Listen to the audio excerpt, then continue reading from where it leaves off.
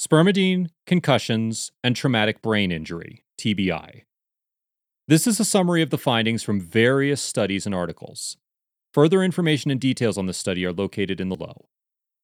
Currently, there are no effective clinical treatments available to recover the neurological symptoms of post-traumatic brain injuries. This study researched if spermidine could help reverse some of the negative effects of a traumatic brain injury by stimulating the regeneration of cells with concentrated amounts of spermidine.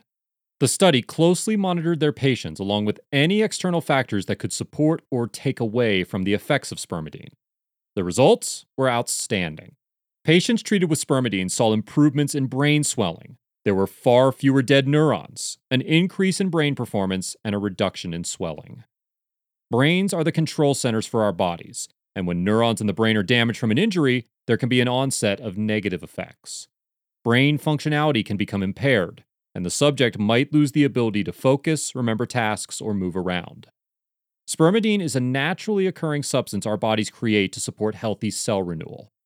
Since there has already been extensive research on the positive effects of spermidine with brain development and cell renewal, Fujian Medical University's molecular and cellular neurobiology field conducted a study following the effects of patients with a traumatic brain injury that took highly concentrated amounts of spermidine.